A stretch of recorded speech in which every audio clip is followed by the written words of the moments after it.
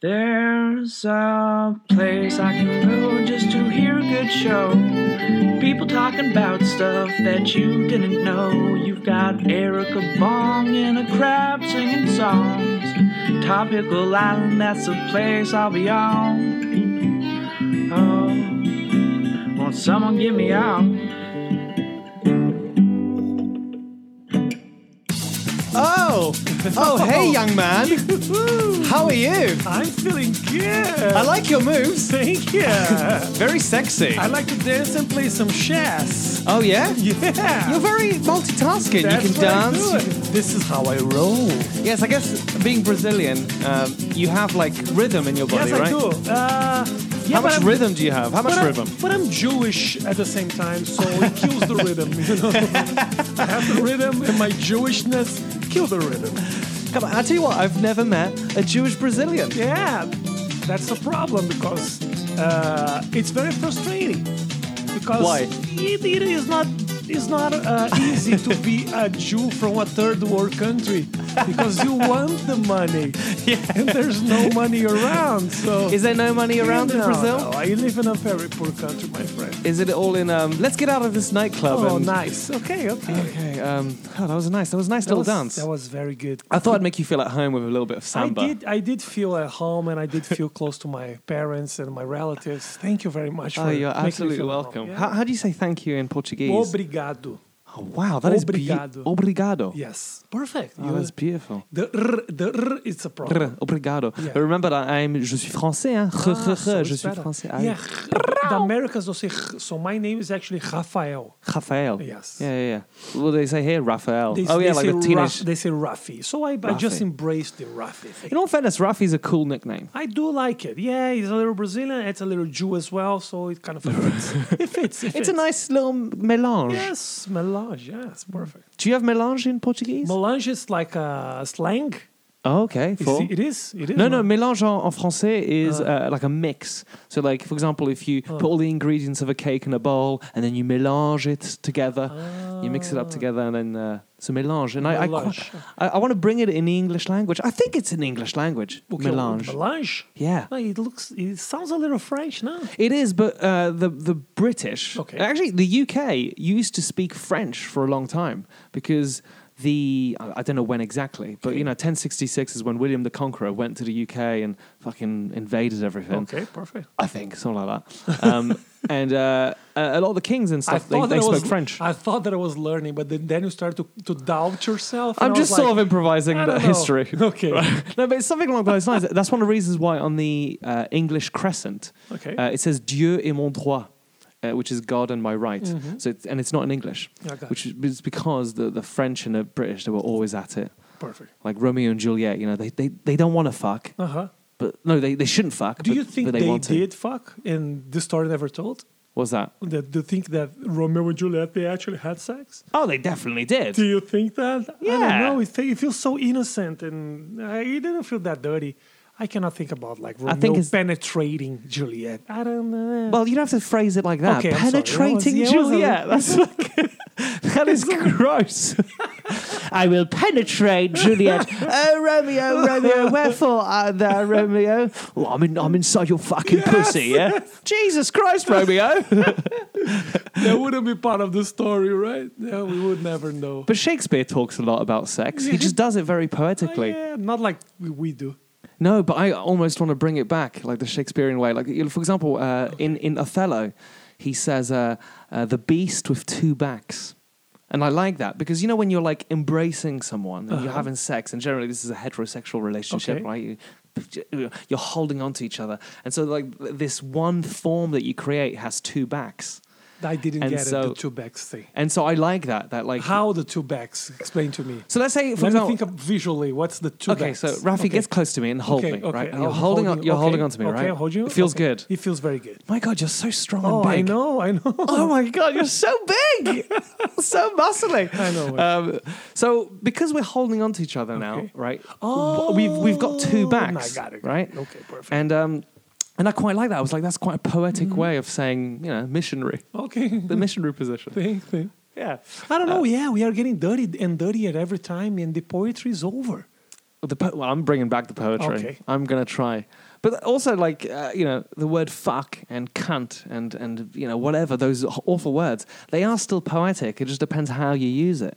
Of course. If people just keep saying fucking hell and fucking this and fuck, which is, honestly, I do that a lot. Okay. But like, if you drop just a delicious little fuck you in our stand-up, like, ooh, it just, Oh. you add that to the melange of the stand-up. Perfect. And it's delicious. I think we cannot depend on the curse, but always add a little. Oh, yeah, Like, you're absolutely right. I curse a lot, but it was crazy because I was doing this tape. I was trying to send a tape for a late show. Yeah. Okay, and you can curse at all. Oh, so to explain to any listener what that means, basically in America, Yes. you do a bit like you do 5-minute stand-up, Yes. and then you can send it to Jimmy Kimmel or Conan or Yes. whatever, and you have to film that yourself. Generally, the bookers, they won't be around Yes. to find you. Yes, So that's crazy. So how did that go?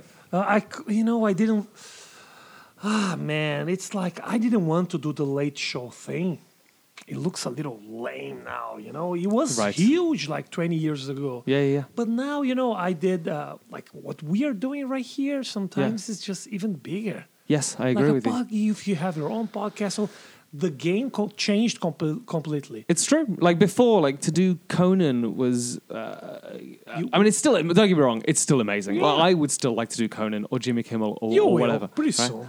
I'll get there. But what you mean is that like when people used to do it, they used to then be able to go on tour around America just from that one yeah. video. While now it's just like, oh, that's nice. That's all it is. Oh, that's nice. Oh, look what he did. Although I will say, have you ever seen Ismo? Yes. He's a Finnish Yes. comedian. Mhm. And so I think people can get, not lucky, but like actually their video can then go viral. Yeah, but like his video was viral and it was What he did was perfect. He told great. It was 5 minutes. It was smart. It was about one subject, so it was One- very yeah. hard. It was very easy to market inside YouTube. So it was. I think It was perfect, It was yeah. perfect. And actually people can It was relate to it. perfect. Especially me and you actually can relate to it because he's Finnish, you are Brazilian, and I'm French. Mm-hmm. And so the joy of being bilingual and noticing little differences that Mm-hmm. people don't realize is actually very fun. And his was just about the word shit Yes, of course. and how it's multitaskable in all sort of sentences. It's a great stuff. But you speak fluently, right? Yeah. It is your language. You actually speak English. So my first language was Flemish, which was not like Dutch, and that's from the north side of Belgium. how do you say fuck in Flemish? Oh, I don't remember. Okay. So I was really like small, and Okay. then I moved. I'm and happy that you didn't know how to say the word fuck when you were really Yeah. small. It makes me comfortable. No, actually, I had good parents until they Okay. fucked up. But and then French was my second language. But right now, I feel more natural than English. Like you can hear that I sound British. You do. Even though Brexit, this is the weird thing. So Brexit happens on March 29th, potentially. Mm-hmm. From that point, I may not be able to enter the country that I think I associate with unless I apply to enter. Wow. Isn't that strange? You need a visa? I'll need a visa to go back to my fucking country, I can't. which doesn't make any I sense. can't believe it, man. Yeah, it's very interesting. Yeah, I just got my visa to work here in America. It was like 1 month ago. Oh, the O1. Yeah. The O1 visa. O1 visa. So how long have you been in LA? Now 10 months. I just Oh, arrived, okay. man. I just arrived. I arrived last year. It took me a long time to come, Yeah. It's not actually my first time here in America. I used to live here. Oh, yeah? The end of the 90s. I got a scholarship to play basketball here. What? Yeah. Okay, that makes sense why you're so big and tall Yeah. now. Okay. They gave me a scholarship to play basketball in Nebraska. Wow. That would have been so weird. Isn't it So crazy? did you go? Did you do I this? did. Yeah, well, of course you just I went did yourself. just a little bit because I got injured. Oh, and man. I had to go back to Brazil to do surgery. And I decided to stay in Brazil because I got a good team paying me good money. And, and internet was just starting. And I decided to stay there and learn a little Okay. more and not come back. And I regretted for a long time. What was that? Not going back? Not coming back? Not going back, not coming back to America Right. and try the basketball thing, which was my dream. Right. That was my dream. So I never thought that I would have another chance to succeed here in this country. Right. So this for So me, check you out. You've done it twice, you Yes, man. motherfucker. I That's know. insane. Isn't it Dude, crazy? no, here you go. High five. That's very American. Isn't it crazy? Like I never thought that I had a second chance. So this, for me, this run now, Yeah. I can't mess it up. I won't give up. Oh, you won't. Because I regretted so much the first time I did. I Yeah. know it was just a little bit. It was small. I was just Yeah, playing yeah. basketball. I decided not to come back. Of course. But I kept dreaming about because I didn't actually pursue what I was really Right. into. But actually, so that's actually, in a way, it's a good thing that happened to you. Because now you're here, but you're also determined. Yes. Because now you have that fuel of like, I don't want to go back again. Yeah, Like, I know. and that's actually a needed thing to have this fuel, Of course. this essence. And now it's difficult. I feel it's not that it's difficult. It's difficult for everybody. But To come here? no, it's like I have my kid in Brazil. I have a kid. Right. He's an 8-year-old, and it's difficult because I miss him like crazy, and for him it's difficult. It must be very hard, yeah. He is. Last time I left Brazil, he said something that, unfortunately, I will never forget. He said, "Daddy, if I'm the most important thing in your life, why are you leaving? Oh, mate. You know how hard it is heartbreaking. to hear that Yeah. your kid thinks that he's that important." No, I'm just kidding. Yeah. That is difficult to deal with this, Of course. because he's 8 and I'm his hero, and Yeah. and now I'm just ran away. It's crazy. Yeah. It's interesting. I'm in a way your child in the future, because my dad, he was a jockey, and he was a really good jockey. And So he was small. He was very, tiny. so small. You're not small. You're tall. No, very tall. There's a picture of, I keep, basically, anytime my dad comes up and I say that he's a jockey, everyone keeps saying that. And so okay. there is a picture of me on Instagram, if you scroll, and it's of me standing next to my dad, and then my dad next to his dad, and he's also a jockey, and he's also smaller, and it's just this beautiful sort of like climate change chart where it slowly gets higher and higher, kind of thing. The temperatures are rising. But yeah, so he used to travel around all the time, and I remember my dad being the hero for me, Yeah. because one day a teacher slapped me at school, and because I couldn't understand something. I was actually a good boy. I used to do my homework and everything like that. And he slapped me, and I was like, "Oh, that's odd. Like, I don't think that's good." And I went back to my home and then told my parents. And my dad was like, "Oh, okay." And he drove me to school. And he normally doesn't drive me to school the next day, but he drove me to school, and he was like, "Who's your teacher?" And I pointed at the teacher, and he went up to him. And this teacher was quite tall. He was almost as tall as you, kind of thing. And my dad is a small man. And he goes, "If you hit my kid or any other kid again, I'm going to come back for you," right? But as he was saying that, as he had his hand around the teacher's throat, and he lifted him up in the air. And I was like, "Dude, that is fucking badass, right? Totally badass." And so I remember just thinking, "Oh, he's sort of my hero." And Were you like surprised that he got that mad, or were you surprised that he actually wasn't even mad. He was calm. Oh, he was calm. Which was scarier. Okay. Because mad is like someone that can't control the emotions. Yeah. Calm is like, "Oh, I've got it in me, and don't fucking do that again." And that's scarier, right? But it was that memory is clearly important to me, because before that, he traveled a lot all the time, right? And he was just gone all the time, and that was, in hindsight, hard. Like now, it's like I'm 32. I've dealt with it. Is he still around? He's still around, in like he lives in the UK. Okay. And I don't see him as much now. But we've got a good relationship because of FaceTime and Skype and stuff like that. How many times a week you speak with your father? Probably once a week. Yeah. Yeah. Alright, that's good enough. Yeah, it's pretty standard. Okay. Like mum, maybe 2. Oh, that's a lot. A bit more. That's good. But it's a lot. I say I'm catching up, because I spent about 17 years not really sort of no, right. talking to them properly. Got it. I have to actually think about it a little more. What's that? Yeah, to get closer to my parents. They're not, they're not young. I'm 42.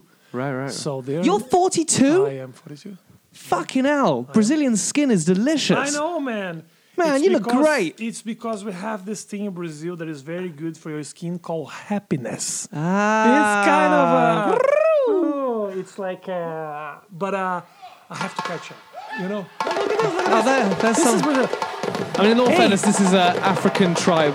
But you know drumming. what? We are recording this while Carnival is happening. in Yeah, well, Brazil. I had my own little tiny carnival for you. Oh, thank you. Yeah, so. I feel at home. It's nice, right? I feel at home. Hey. So we're just breathing. That's very African. That's very African. Bye, guys. Bye, bye, See you bye. later. Bye, Mama is his name. That was his name. Is that right? Yeah, Mama is his name. Oh, beautiful. But yeah. I have to catch up, and I have to call my parents a little more. And stuff. What I felt, and I don't know if you felt the same thing. Go on. It's like when I left home to pursue my career, I needed to kind of cut the laces. Is that a thing? Like cut the. Well, I understand the what you mean cords. visually. Cut the umbilical cord. Almost. Yes. Yeah. So I kind of made myself distant, and that distance grew Right. every time that I was searching for something else. Right. Because I didn't want any judgment because I'm Right. doing comedy and I come from a very small city and I don't want anybody that And could- also, it's relatively new in Brazil to do stand-up, It is, right? it Like is. it's not like the UK or America where it's No. been going for since the 80s at least. No. So in it's- America it's like since the 40s or 30s. yeah, it's a long, Like Tradition. Lenny Bruce is from the 50s or 60s, Right. so it's a long time ago. But now in Brazil, I was actually it was a group of like 5 or 6 guys, Mm. and I was part of this group and the pioneers of stand-up in Brazil. And we started to do in 2003, I think, 2004. Yes, actually, I'll mention this to the listeners that you're actually, one of the biggest comics in Brazil. Yes. Is that correct? Yes. So that must be an interesting challenge to move here and start again. And obviously, I know that because there's a comedian called Gad Elmaleh, who I sort of grew up watching in France, nice. and then I performed for him. I featured for him in Paris, You and then did? he invited me in America and stuff like that. But you did in French? In French and in English, which was amazing. Nice. But even for me, like Is he cool? very cool, Oh, very nice. very I decent. met him in a club the other day, and he was very, very sweet. And I was like, "Oh, that's a great guy." Right. Yeah, he's absolutely lovely.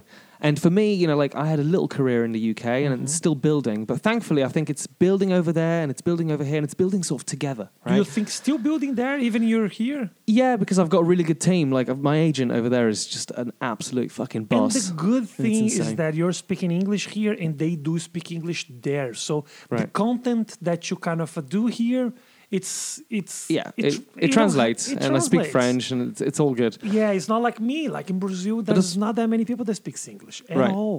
Oh, right. So that's why it's very difficult to do this transition. I'm the first. You know what? Maybe what I'm telling you is, I think Gad was the first one to do this transition. Like, okay, I don't speak English. Yeah. My country doesn't speak English, and I'm trying to be big in the other country. Well, he's the first one that was one of the biggest comics in their country, right? Yeah. Because otherwise, loads of people try that. No, yeah, But yeah. he was able to do it with. Yeah, the people that was already a success, like Yes. huge in Yeah, the yeah. country, and then they tried. To the point where he was like, "I'm done here," Yeah. because he'd done everything, kind of That's how I felt. thing. Right. Wow. I did everything that I wanted to do. I'm not saying that everything was a success. Right. Because it wasn't.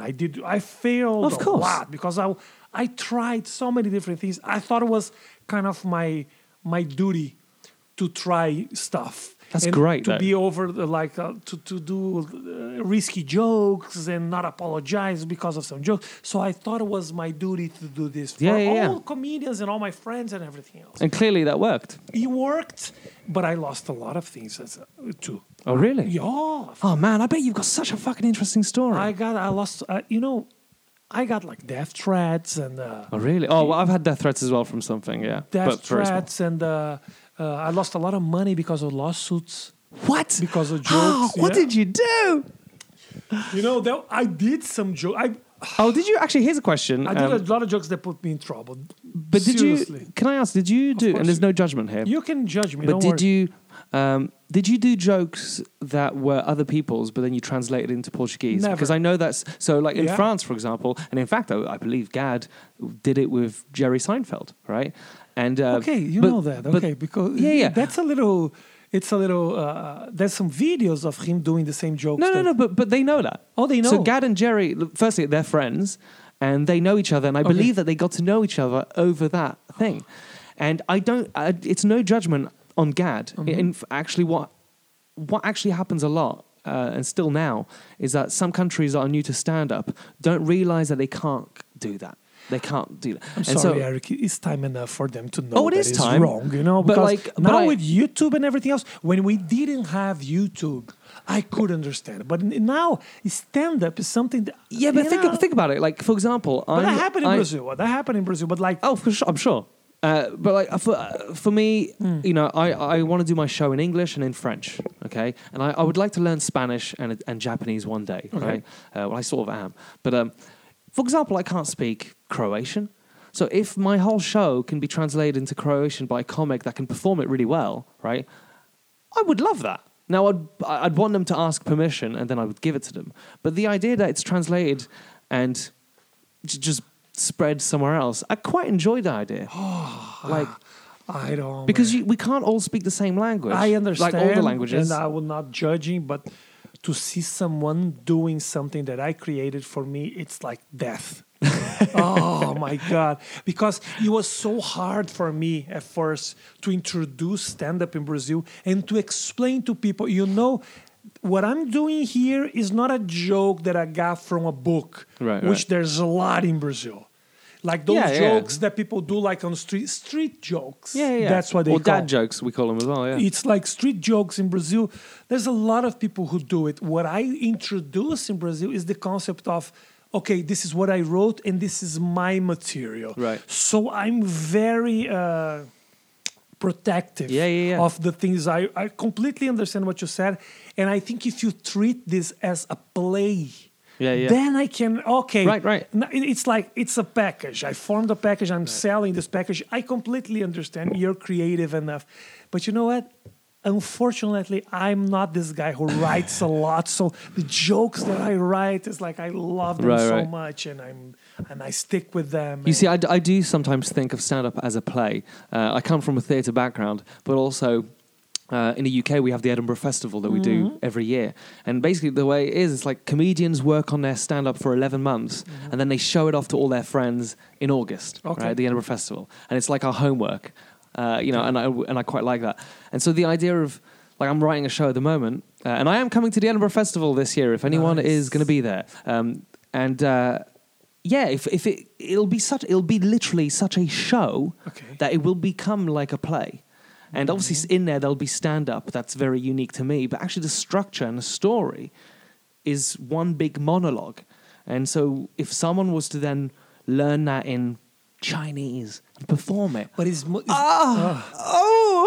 be wonderful. But is this monologue about your life or something? It is very, very much about my life. Okay, So so- it'd be a unique story that wouldn't work for that performer. But, you know, when I do the to be or not to be monologue, that is the Hamlet's soliloquy about suicide, I'm not Hamlet. But I use the words and then I go, look, why was he writing this? Why was Shakespeare writing this? Or why was Hamlet saying this? You get into the skin of it, right? And that's maybe because, you know, I love acting. Okay. That's my main thing. And so the idea that someone, like, you look at Rami Malek, who played Freddie Mercury.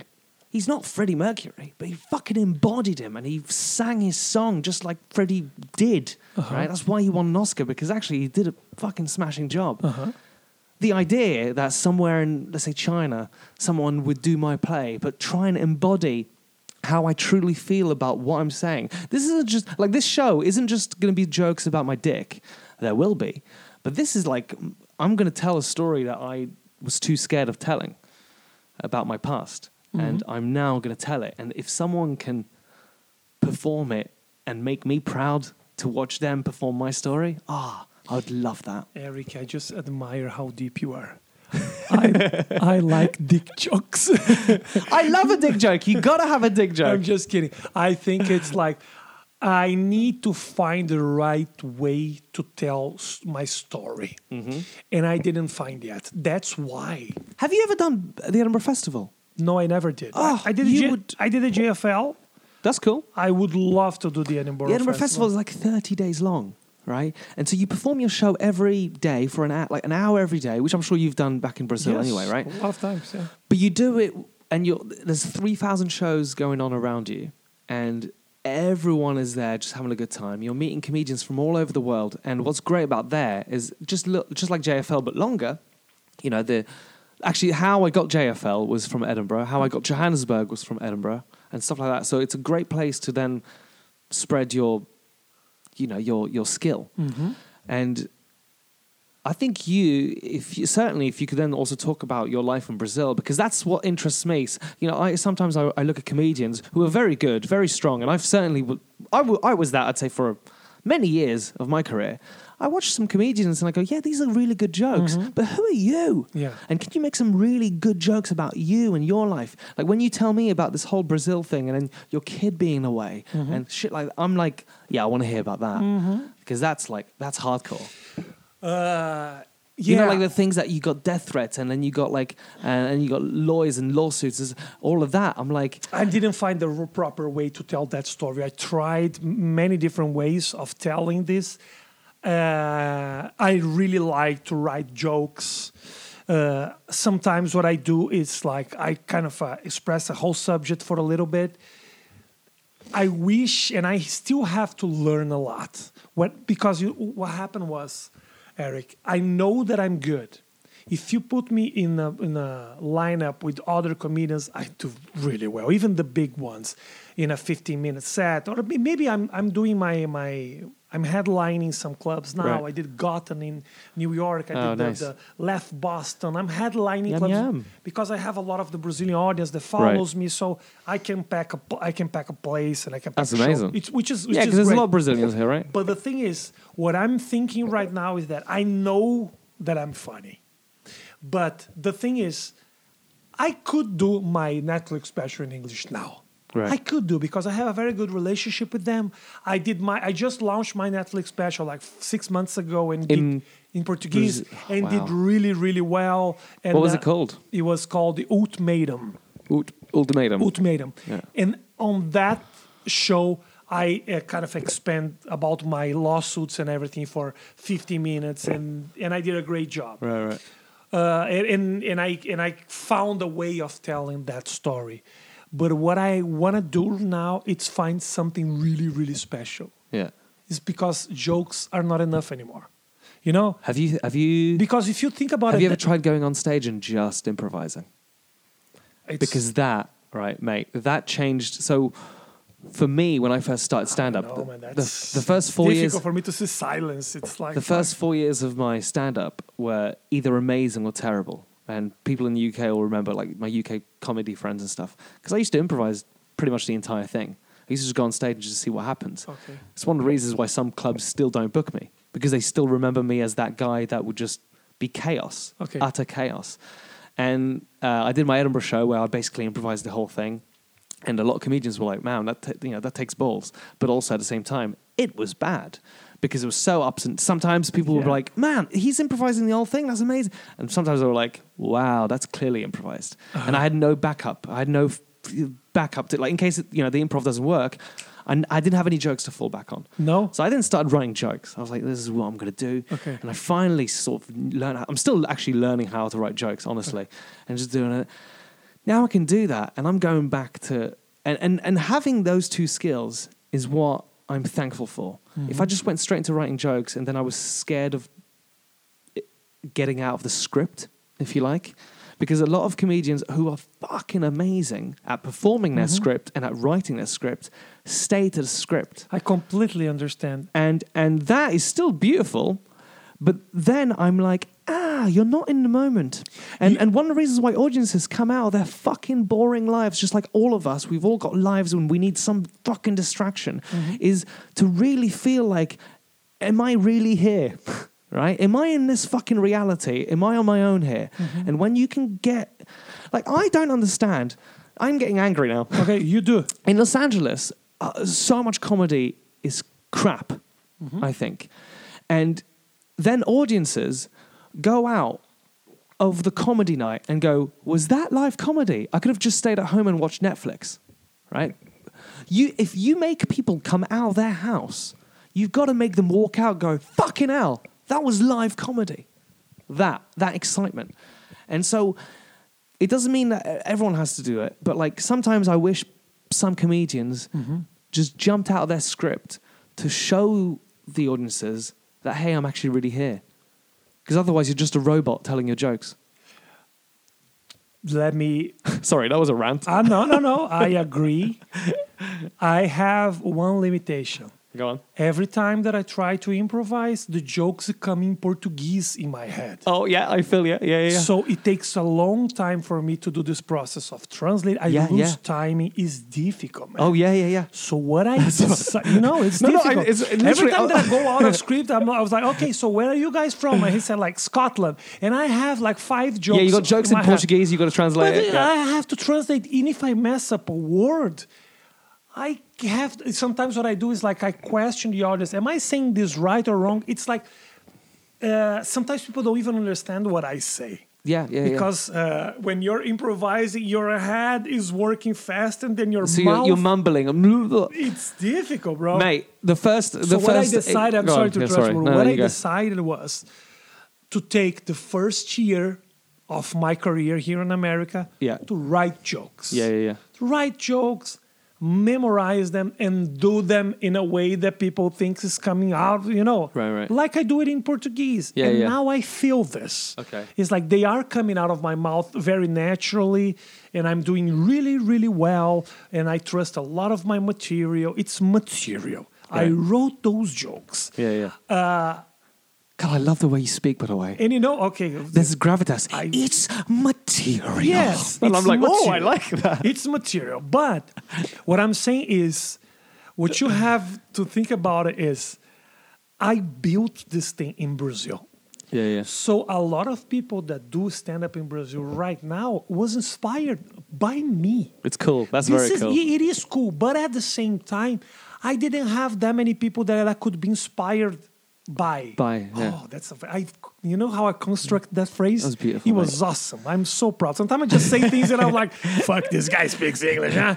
And yes, you have to bear in mind, listeners, that he is speaking a second language. It is. And what I was going to tell you was that when I watched Gad's English show in London, and this was like, I think the second time he was doing it ever, you could tell that after half an hour, he even said on stage, I am so tired. Because even though he was doing it in English with a French accent et tout ça, he was getting tired. And it's the same thing with me. When I've been doing stand-up for 11 years, but only really 3 years in French, maybe 4 years in French. And the first time, the idea of improvising in French, even though it's it's my mother tongue, I couldn't do it. And it's the same thing with you, is that actually, being here, you already just have to concentrate on writing jokes. yes, this is what I'm doing right now. That it's hard to get to both. But if you host, have you ever hosted here? No.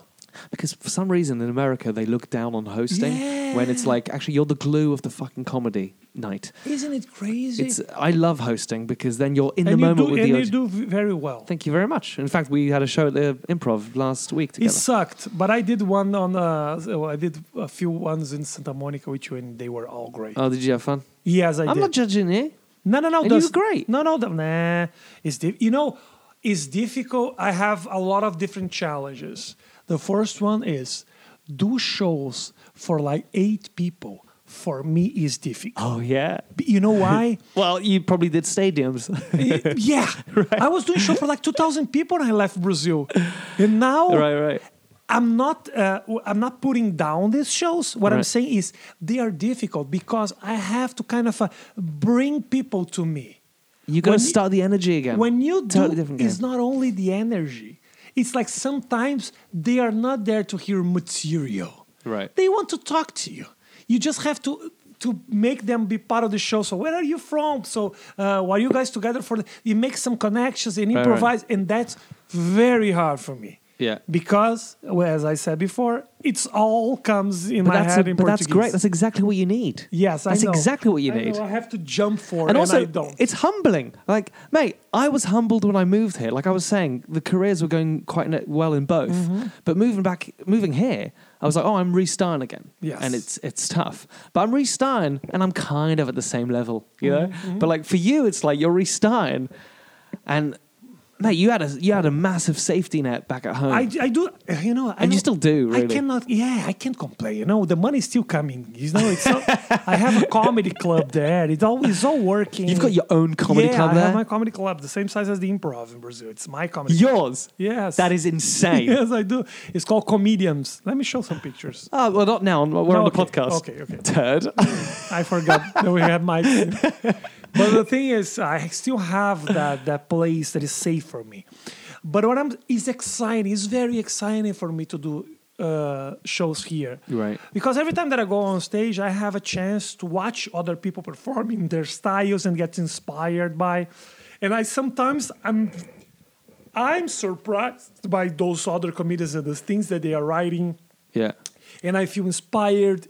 And I see that I am not that good like I thought I was. It's like... So one thing I noticed about countries that are a little bit behind is that they do jokes generally that like people have never heard of before. But because because stand-up is new, they start at the slightly newer stuff, which for the UK and the US is like stuff that we used to do in the 80s kind of thing. Like what? So sometimes there's like a delay.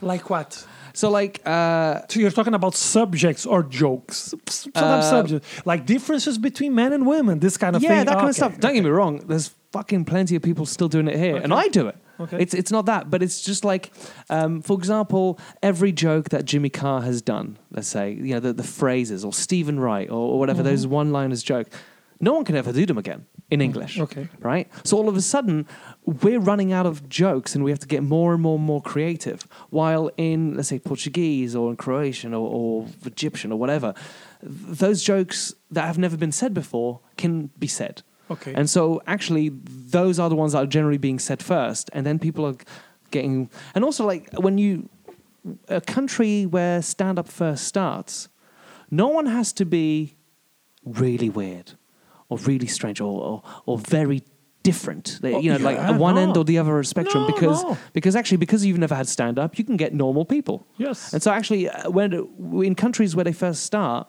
people are actually just the everyman. Mm-hmm. Do you find that? Yes, I did. Yes, I do. And every man, every woman. Yes. Apologies. What I think it was I kind of shine a little bit is because I was doing some jokes that people were afraid of doing it, and could you share one? And no, I don't say the joke, but I've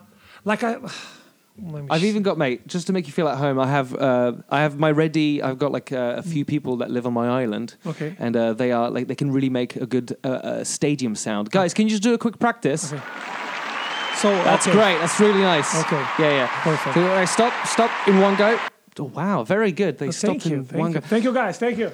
So I'll bring you on. Okay. And then you can just do one joke. Okay. And you can do it in Portuguese if you like. I'll try. It's even more beautiful. Okay. I'll do it in English. Ladies and gentlemen, please welcome to the stage, Rafi Bastos. Oh, thank you. Thank you very much, guys. I'm very happy to be here, I want to share something really special to you guys. At this day, 8 years ago, I found out that I became a father. I actually became a father, yeah. The kid was already 22 years old, but I must say is that everything changed in a man's mind after he has a baby. Everything. Like his ideas, his opinions. Like now I am pro-abortion. And what I think is... Okay, thank you very much, guys. That was my time. Thank you. Those jokes, I translated to English and they work just like they did in Portuguese. Yes, and that's beautiful. But this kind of jokes, like abortion jokes... of course, so you did puns as well that only worked in the Portuguese language. So you lost a lot of that. Oh, I lost a lot of jokes I can... I'll tell you some stories. There are some jokes that when I translated, it's not that they lost the meaning. It's just that the culture is different. Right. And sometimes it's like, it's a little too controversial. The thing is funny. Right. It's not as funny as it was in Portuguese. Like I have this joke that I say, I saw this guy the other day with a T-shirt. He was a black guy with a T-shirt. It was written 100% black. He was very proud of his race. He was like 100% black. I pointed to the palm of his hand and said 99%. Right. It's not like so. He wasn't offended. He even, yeah. he even No, it's a good smiled. joke, yeah. He even smiled, and I said 98%.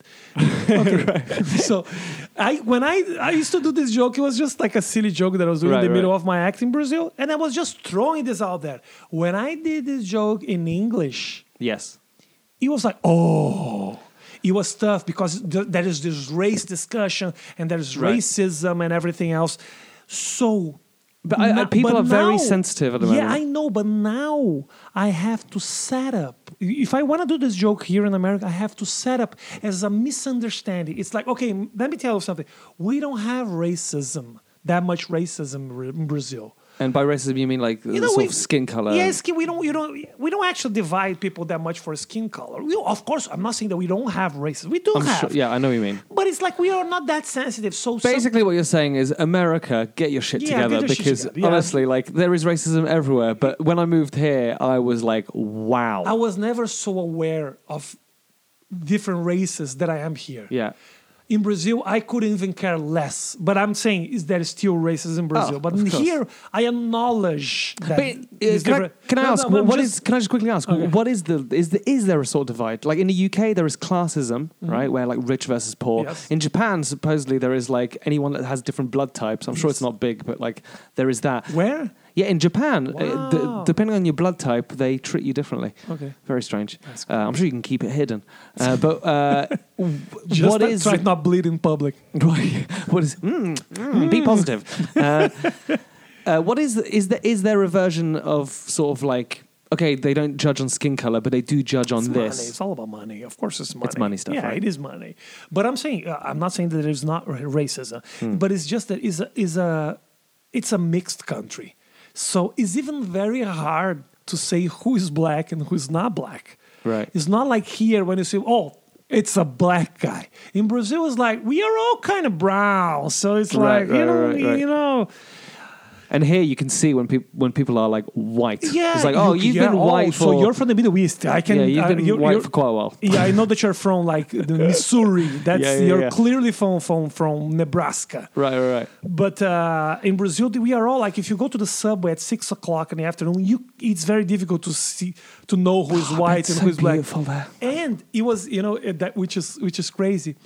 A little time ago, there was a law in Brazil that the universities, there was like a quota for Right. black people. Okay. Because they were trying to make the country fair Yeah, and yeah. just with all the injustice there was in this country because there was slavery and everything Right, else. right. So they were like giving opportunities for black people Yes. because it was harder for them to reach university. Yeah, I'm yeah. not saying that it was impossible. It was harder. So they Of have course. a little quota. Basically, what you're acknowledging is that things are easier for white Yeah, people, it is. which is it is. It I mean, is. don't get me wrong. Like, I understand why people get angry at the word white privilege because some people are poor as fuck and they're white and they don't feel privileged. I know. But they don't understand the umbrella.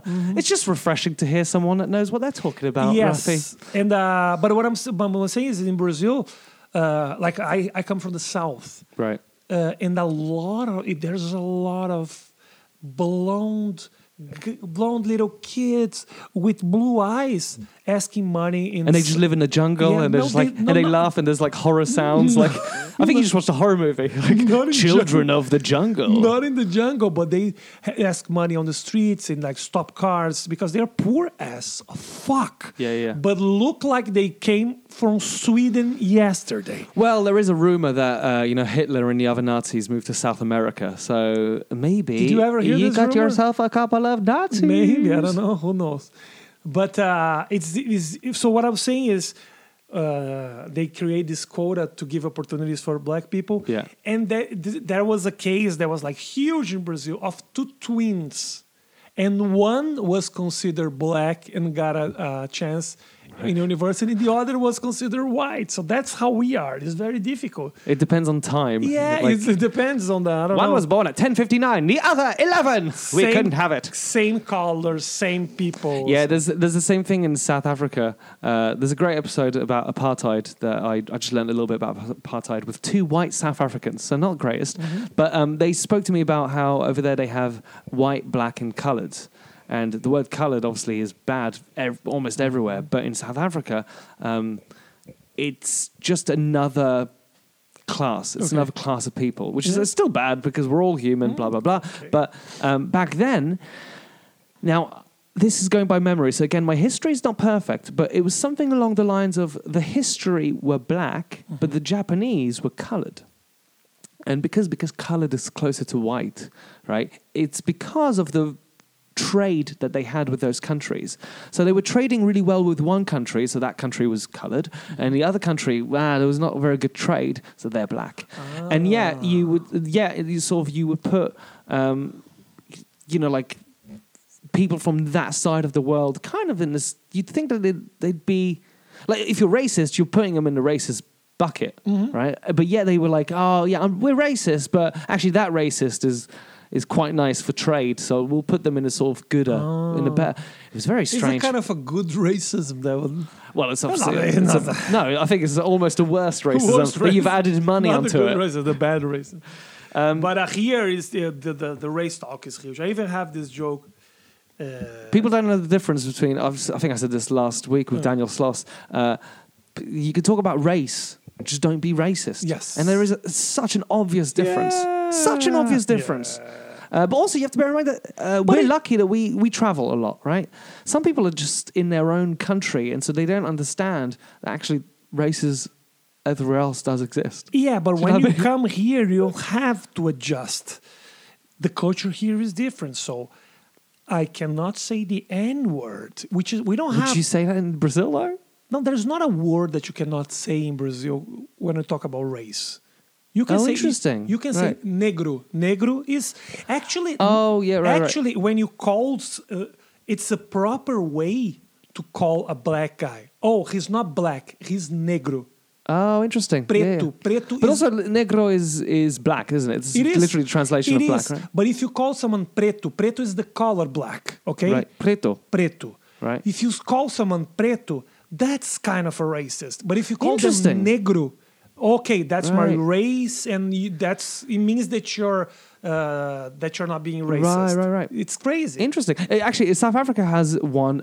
I can't remember what it is, and actually that's a good thing because I don't want to know it. But it starts with a K, Kafa or whatever. It's like, and that if you say that, like people. And again, it's understandable. It's because of where it comes from, right? So like the N-word in America, I mean, with their history of slavery, that's, like I understand why that word should just sort of I understand the dissipate. And same thing with the K word in South Africa. It was used during apartheid and stuff like that. And so like whatever word, if like if a group of people were called chicken mittens, right, but in a really bad way, at some point chicken mittens would be terrible. I know. But it's crazy that they have some forbidden words. It's kind of crazy if you think about it. Well, it's because, for example, it's because of how the word's used, right? So in the UK, this is just based on my own experience. If you call someone an Aussie, right, Australian, that's fine. Like in Britain, people are Brits. That's fine. Oh, he's a Brit. Frenchy, Froggy, that's fine because nothing's really happened. But for example, someone from Pakistan, right? You can't say the abbreviation of it, which is Paki, right? Even though it's short for Pakistani. You said, but because I'm not comfortable saying it. That's why I said it. You said in a low volume, but you came closer to the microphone, so there was no difference. No difference. But I felt uncomfortable saying it because basically in the UK, the way it's used and who it's used by. They've ruined the word. Okay, got it. It's always the idiots that ruin everything for everyone else. That's the problem. But don't you think, I understand people don't want to hear those words, but don't you think that when you make that word forbidden, you kind of give it a little strength? Absolutely. I agree with that. I saw a special, Richard Pryor. It was one of the first comedy specials that I saw, and he said that he went to Africa. Right. And everybody called themselves the N-word because everybody, the place that he went, everybody was black. Right. So the word lost its meaning for him. Sure. So it wasn't that forbidden for him anymore. So when you kind of create this ghost behind a word, you give that word a strength, and you give people, racist people, some kind of a power that they are not that is that's fucked up. Yeah, but I think I understand people not using that word and Yeah, feel yeah. offended, but at the same time, you give the word a strength that it wasn't But supposed to have. things take time. I think the evolution of words eventually will make it so that, well, hopefully, that every word is fine to say, and because it doesn't hurt people. Yeah, of course. But I think in the US, sometimes you do forget, and I say one does forget that some people's grandparents were slaves. And actually, that's not that fucking long ago. Yeah, I know. My great grandma's still alive. And she lived through 2 world wars. It's insane. How old is she? She's 102, so I think she was like 1 when she was in World War One. Kidding Yeah, me. she's still alive. It's insane, right? She drinks and she dances still. She's a bloody legend. yeah. I love her. But That's but in crazy, America, man. like actually, slavery wasn't that long ago. And if you look at what's happening right now, there's clearly quite a lot of racists. Oh, yeah. And so like. It's only kind of recently that the black community have started using the N-word in terms of reclaiming it to themselves, Yeah. right? And It is kind of new. and so if you my think guess about is that it'll take a lot longer again for it to evolve. And I don't know. I actually don't know anything about it. But it just, you look at history and you go, look, things take time. it. Yeah. Things just take I understand. time. But at the same time, it's acknowledging that you give the word some strength. Yeah, yeah. But it's okay. I understand. But I think It's- once every single country starts, like you can already see globalization is creating friction and stuff because every country has different rules and different Yeah. things. In fact, on my album, I talk about the difference between the UK, America, and France, just in how they say hello and how that could go wrong and the etymology of it. And if you want to listen to it, it's on Spotify or iTunes, and it's called Alien of Extraordinary Ability, which I believe is what you are as well, right? When you apply to get in here, Oh, yes. You become my an own one, alien. I am, they think that I have extraordinary abilities. Yeah. you yeah. do. I kind of, they believed. I don't know why. But yeah, When they find out that I'm doing stand-up for 15 years and there's people who are doing like for 30, they're like, okay, I don't think that's that extraordinary, but that's okay. I think you're pretty extraordinary, Thank mate. you very much, my friend. Thank you I'm very excited to like work together more while we're in LA together. But what I'm saying, and I completely agree that we have to acknowledge the culture over here in this country. It's like Yeah. things are different, okay? Yeah, yeah. So how can this be? And some of these things are funny to me. Some of those. I'm in this moment right now when I wrote a lot about the cultural differences. Right. I'm trying to write up now exactly what you said about my life and my experience to make this more alive and to make that by story something funny. Yeah. And And I- relatability as well. But I think there's some growing up to do. I still have to grow up as a comedian because I have been doing it for only 15 years, surrounded by peers that was like inspired by me. Now I finally can come to a comedy club and watch someone and go like, fuck, man, that's so good. Oh, that must be really nice, right? So that's something that's interesting I didn't think about. The fact that you actually didn't have anyone to... Because you had someone I to did. look up to, but maybe in DVDs and like Yeah, but stuff can like you that. think about it? Like I started to do this in like 2003. The only reference that we had, like stand up, the only thing that we watched them, it was like those little monologues on Seinfeld. That was the only Wow. thing. We didn't have stand up.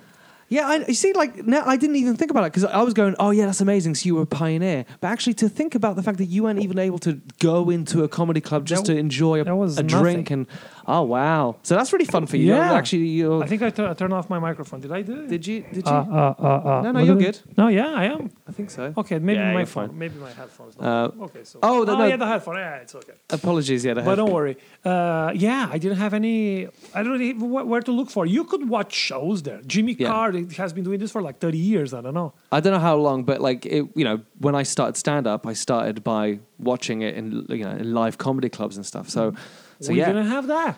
What we had was the monologue on Seinfeld. So then we I don't know how I got some DVDs. It wasn't even DVDs; it were like CDs with videos, 30-minute specials on Comedy Central.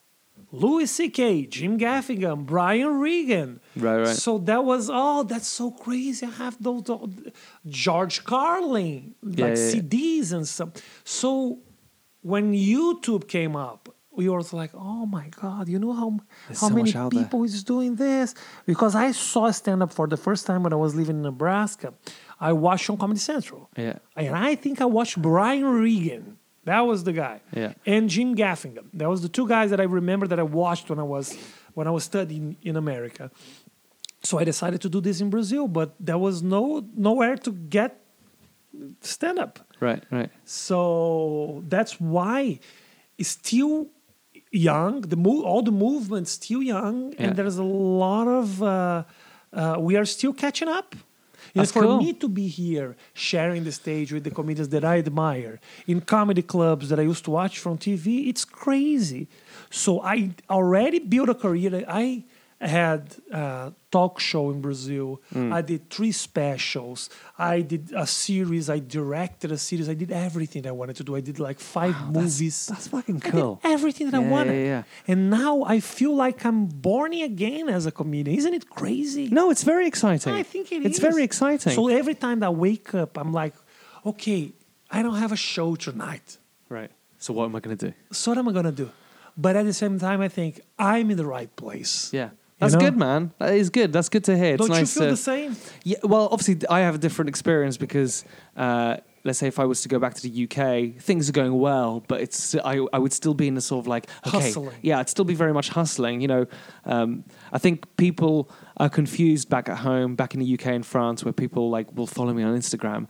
They'll see me like in Los Angeles, and they'll be like, "Fuck, Eric must be rich, and he's made it." And it's like you have no idea, like how challenging, like. If you haven't made it anywhere, you're still kind of living check to check. I know. And sometimes you'll land a commercial and you'll be all right for a few months, but ultimately you're still living check to check. And so I don't have that sensation that you have, which is that born again because all of a sudden I get to watch stand-up and I get to watch stand-up of the people I used to watch on the DVD.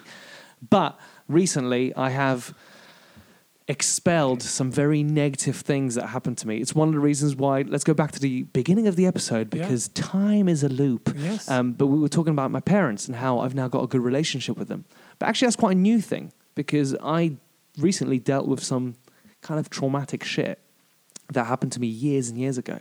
And as I'm reading about dealing with trauma, like now I feel light.